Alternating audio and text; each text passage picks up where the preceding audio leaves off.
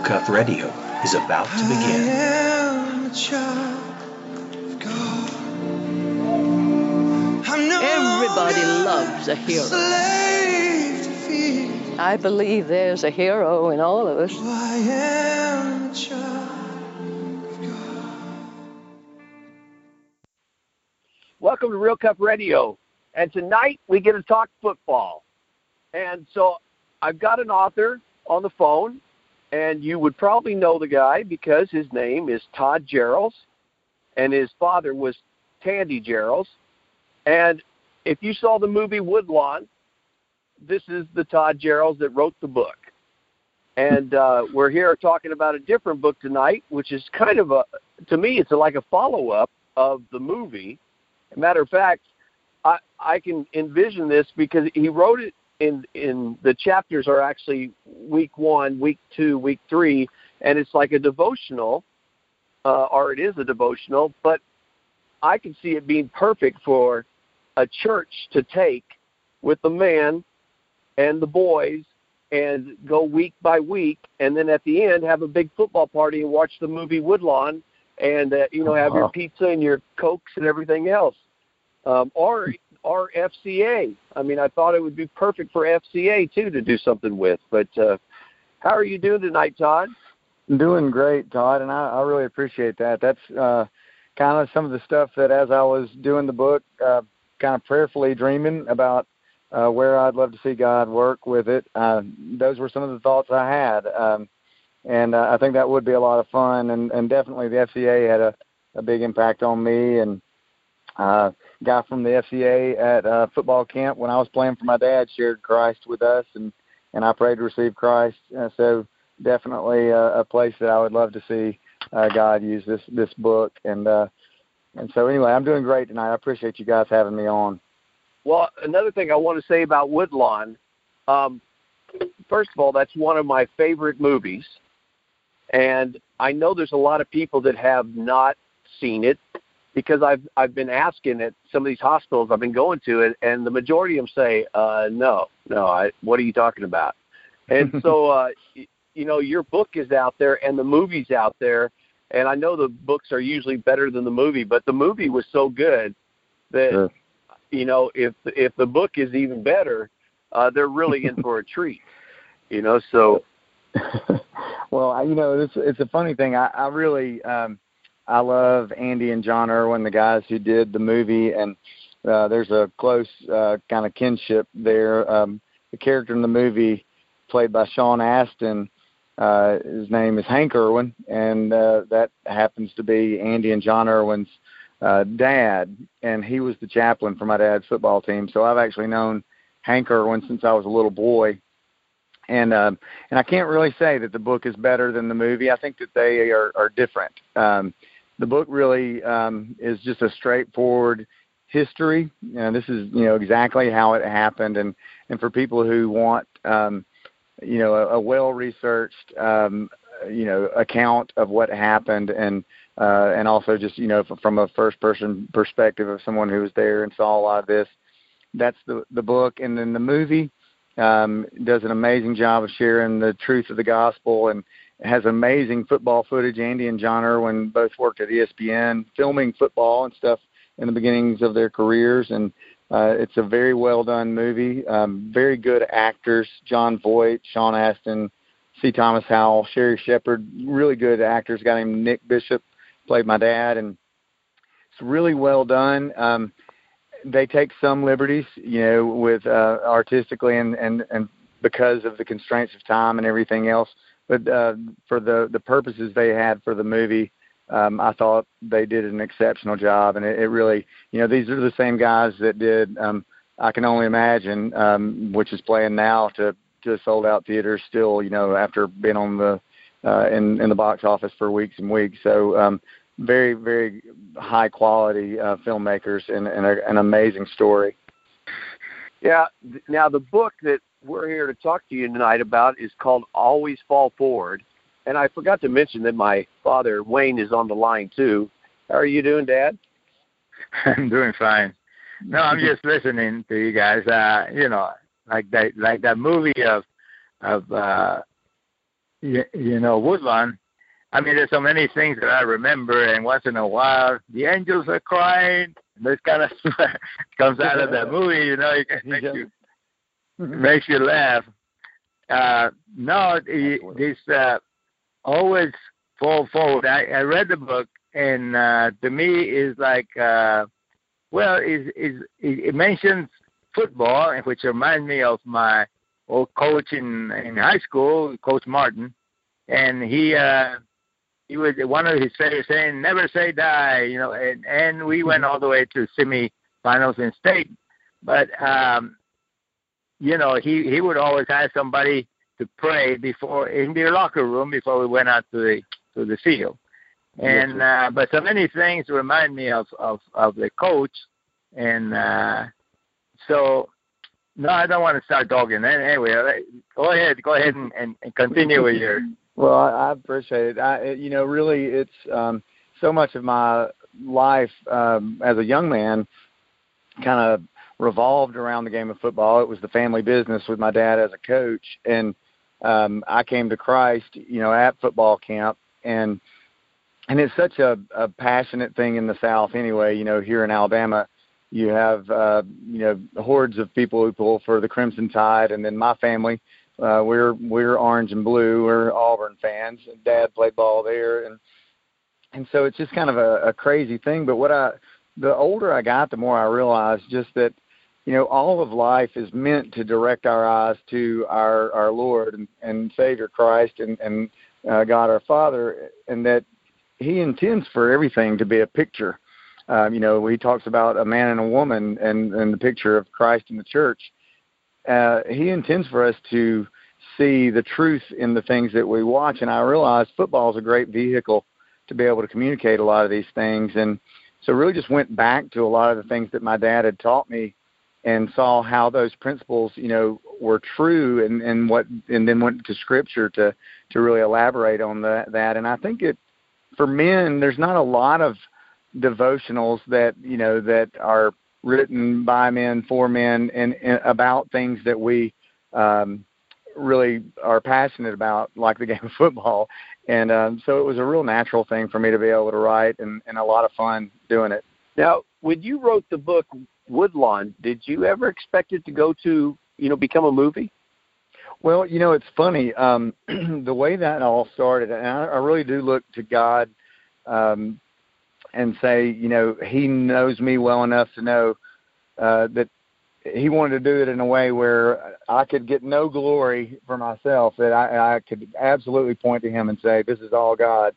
And it really is. The way that I originally started, and I apologize, I've had allergies, and that's the reason I sound a little hoarse right now.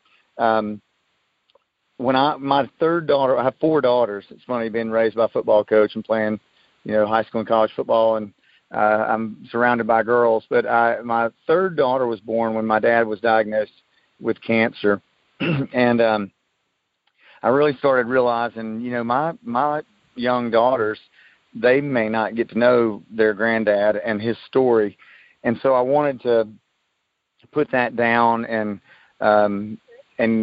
basically kind of memorialize it and really just get the story down so that I could tell my daughters. And I was living in Pennsylvania, and I started traveling back from Pennsylvania to Birmingham, actually North Alabama at the time. Dad lived up near Florence, Alabama, Tuscumbia. And I was traveling down and took a tape recorder and would record conversations to have him retell the stories that he had taught me, told me about all my growing up years. And so I started kind of piddling, to use a good Southern term, with a book, and playing with this. And I wanted to write a book. And I had written a bit when I got a call from Andy Irwin. And Andy said, and I knew who he was because I knew his dad. And Andy said, we'd like to do a movie. And I knew what he wanted to do a movie about. And so my dad had passed away at this point. And he said, we'd like you to come in and let us film you telling the story. And so I met up with them at their studio, which is actually at the home of one of the guys, and let them record me telling the story. And at the end of this, me telling the story and them filming it, they slid a contract across the table and said, well, we want to do the movie based on your book. And I was like, well, I hadn't even finished it, you know. And so it was one of those situations where God dropped it in my lap. And so I couldn't take any credit for anything. They wasn't like they read my great story and said, we want to do this movie because your book is so good. They knew that the story was amazing. They knew that what God had done was amazing, and they wanted to run with it.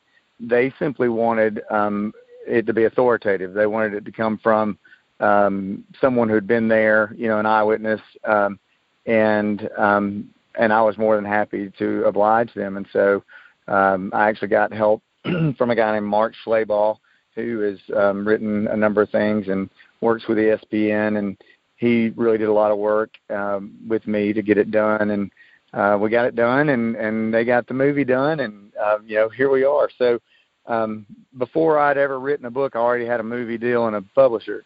So it was definitely, I wouldn't tell people, you know, to plan your writing career out after the path I took, because it's not going to happen that way probably. Well, yeah, that's amazing to begin with. But, you know, one of the things, and like I said, there's so many people that have not seen that movie, which is just amazing to me.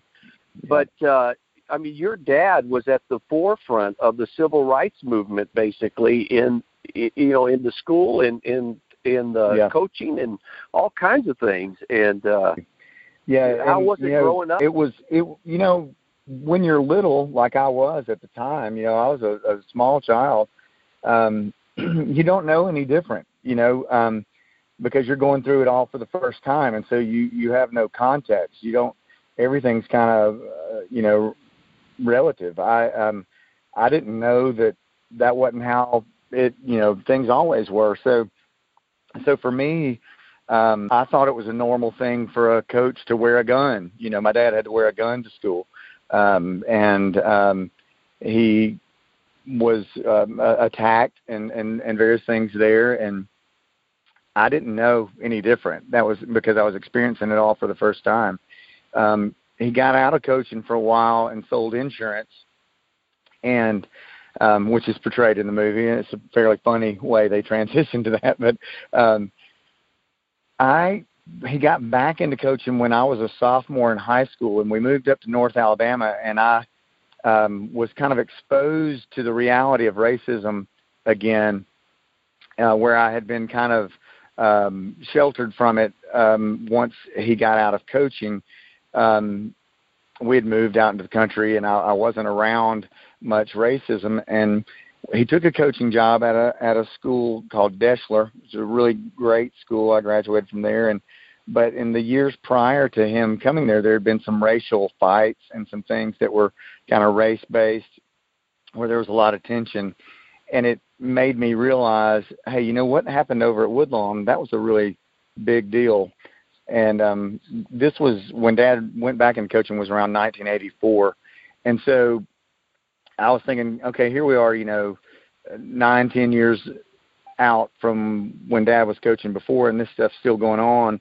Man, that was a pretty remarkable thing that happened at Woodlawn. And so I finished high school and really saw some cohesion start where when Dad was coaching at Deschler, the team came together and a lot of us became Christians. I did at camp, very similar to the way he did it at Woodlawn, having camp with us all together.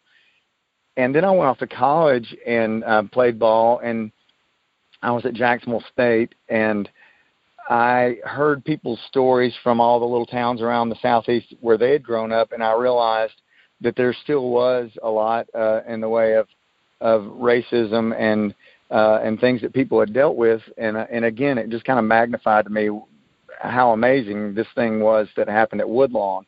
And you know, that's the thing is one thing I didn't have as a 6-year-old that I had as a college-age student was some perspective, and to really fit this into the context of what had been going on in, you know, early 1970s Birmingham, Alabama.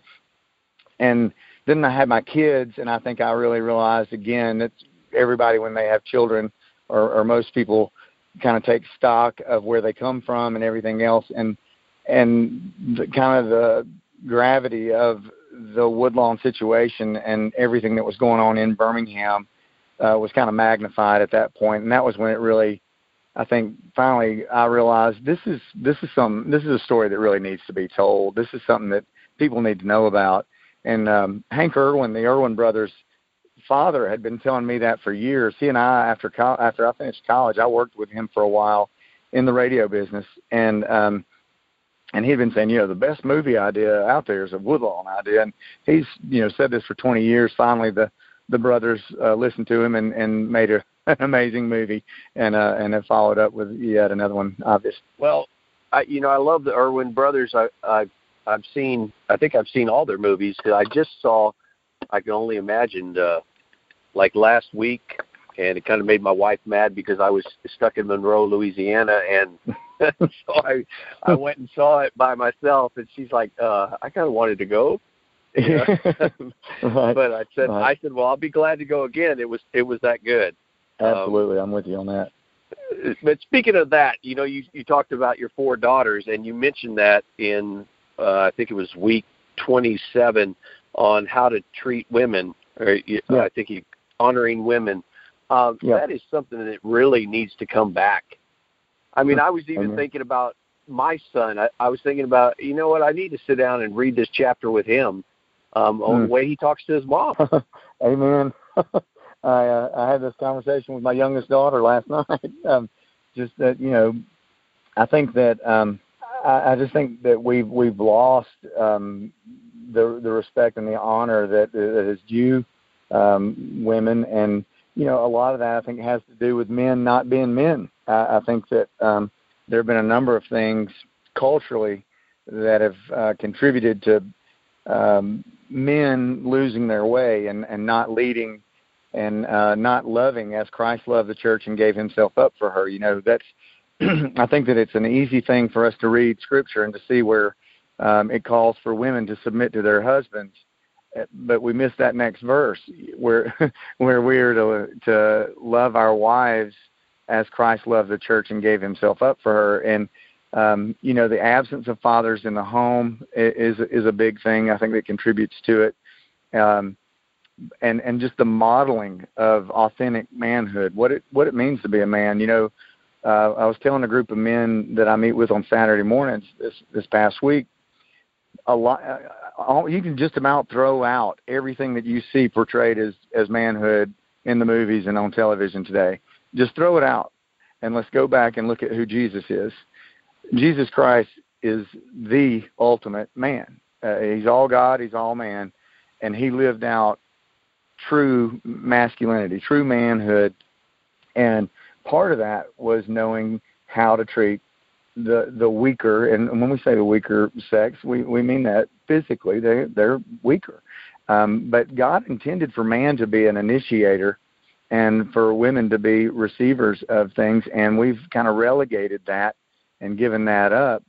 But if we love women the way Christ has called men to love women and honor them and respect them, I think that the whole part of submission and everything would be much, much easier for a lot of folks, because self-sacrificial love, as Christ did it, is very appealing, very attractive to people. I hope your book also inspires, especially some of these moms listening or dads listening or whatever, get a copy of this and give it to your coach, because I'd like to see more coaches take on this role like your father did. And my dad, talking about his coach was good friends with Tom Landry, and just some of the stuff that as you go on in life, I'm sure out of the 52 weeks, what is your favorite one, or what's the one you probably use the most, the lesson that you've learned? Well, it's funny to come up with my favorite one. I enjoy the story. Follow Your Blocks is one that I like a lot. It's probably a little more gets into a little bit more technical football terminology and stuff in it, which I think a lot of guys will like, but it has to do with the fact that God designed us to follow Him. We were designed to desire to know the right way to go, but to do that we need a shepherd.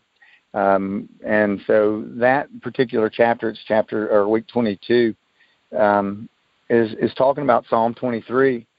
And I think I joke that sheep get a bad rap sometimes. I think that people talk about how stupid they are.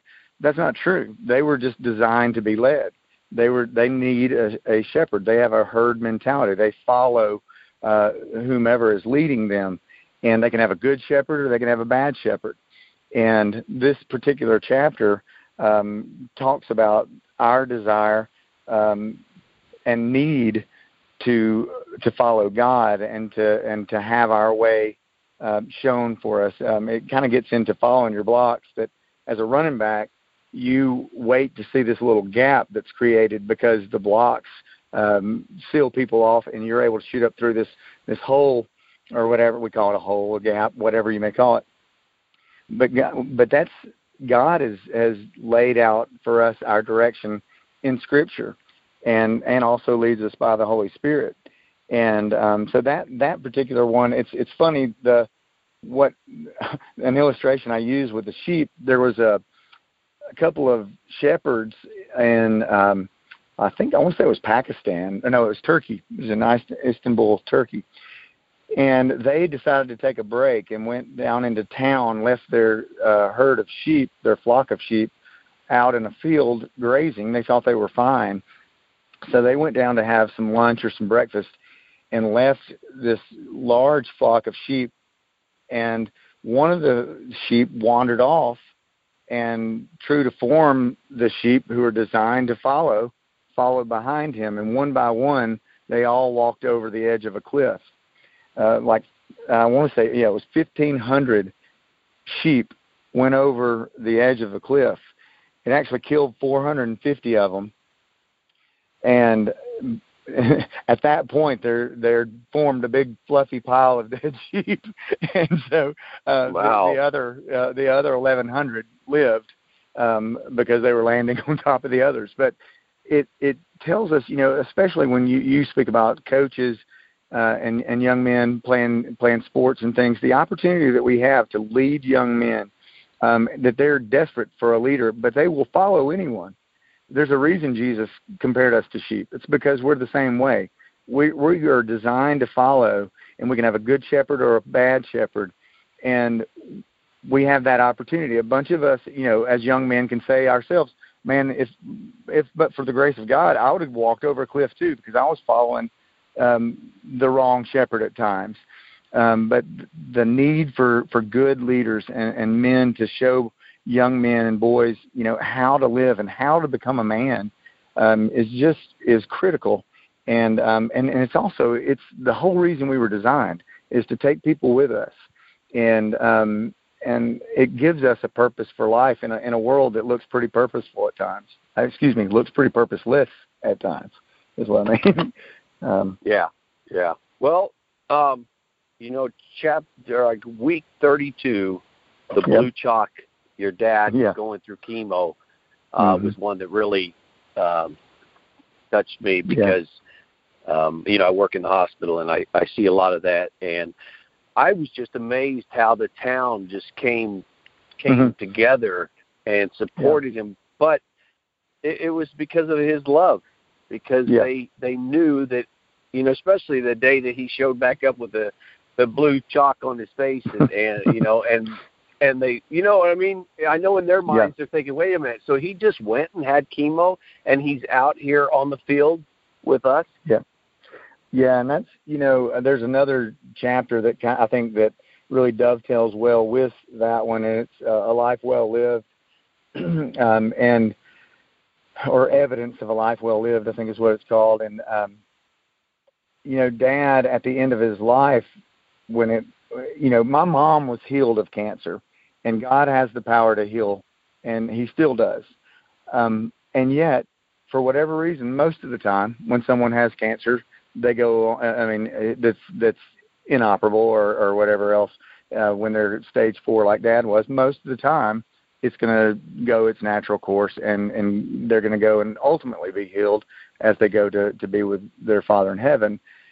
So that being said, I knew that it was possible for my dad to be healed, and he knew it too, but he still was making preparations, for the end of his life. And as such, Mom wanted to know, are there things you want to do before you leave this earth? And he said, I want to go coach those boys and hang out with y'all. And that was y'all being family. He wanted to be with his wife and his kids when he could, and his grandkids, but he wanted to go do what he'd been doing for the last 30 years. And I think those kids, when they, they're upset because their cell phone wouldn't work, or, you get a flat tire or whatever else, and then you see a guy that's got blue chalk circles drawn around places on his head where they were zapping those with radiation to get rid of the cancer in his brain. But he's out there on the football field being with you. It kind of brings things into perspective.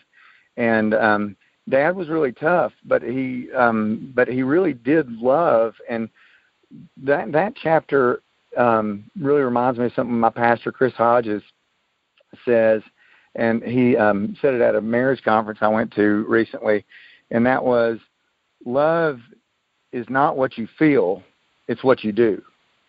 And I think that we all get so caught up in our feelings these days, and we let ourselves be controlled by how we feel about things, when God so loved that he gave. Greater love hath no man than this, than he lay down his life. It's what you do. God demonstrated his love for us, in that yet while we were yet sinners, Christ died for us. It's all of these things are things he did.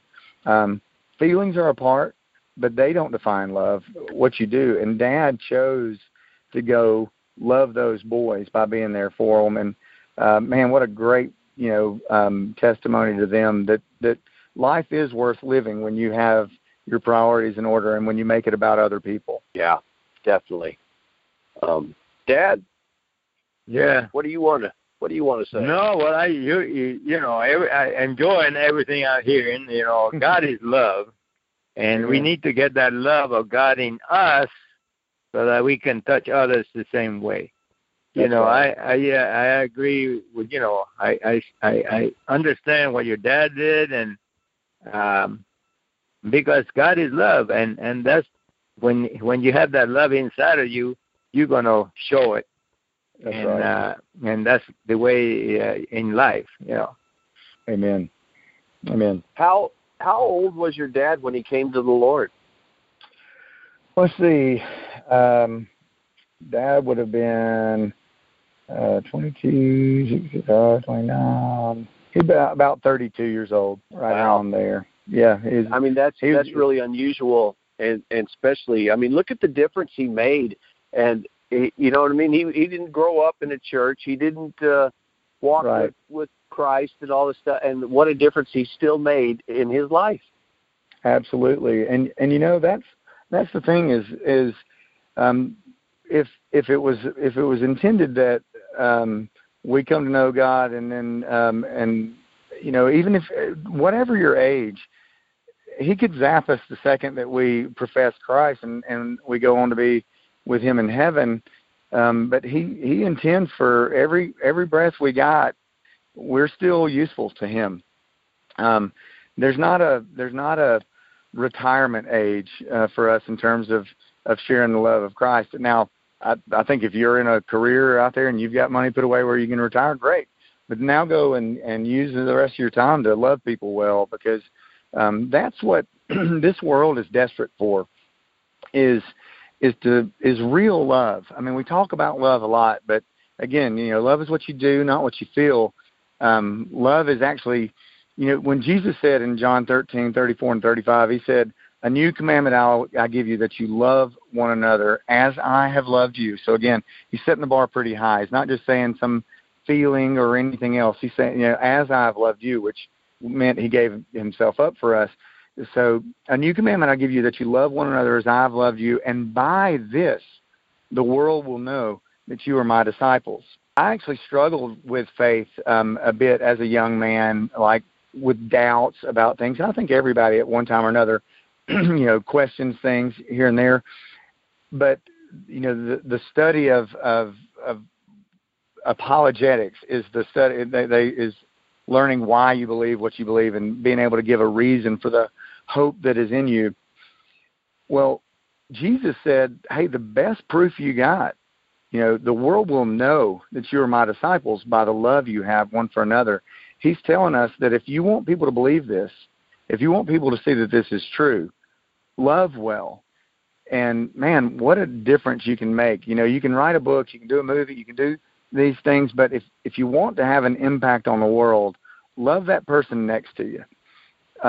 It makes all the difference, and it shows us the truth that God is love, just like your dad, Mr. Wayne, said there a moment ago. I don't want to go too much in. Is there anything you want to share before we, stop tonight? I got to say that they need to get the book. Always Fall Forward. And they need to go see the movie if they haven't seen it. Sure. Woodlawn is just an excellent movie.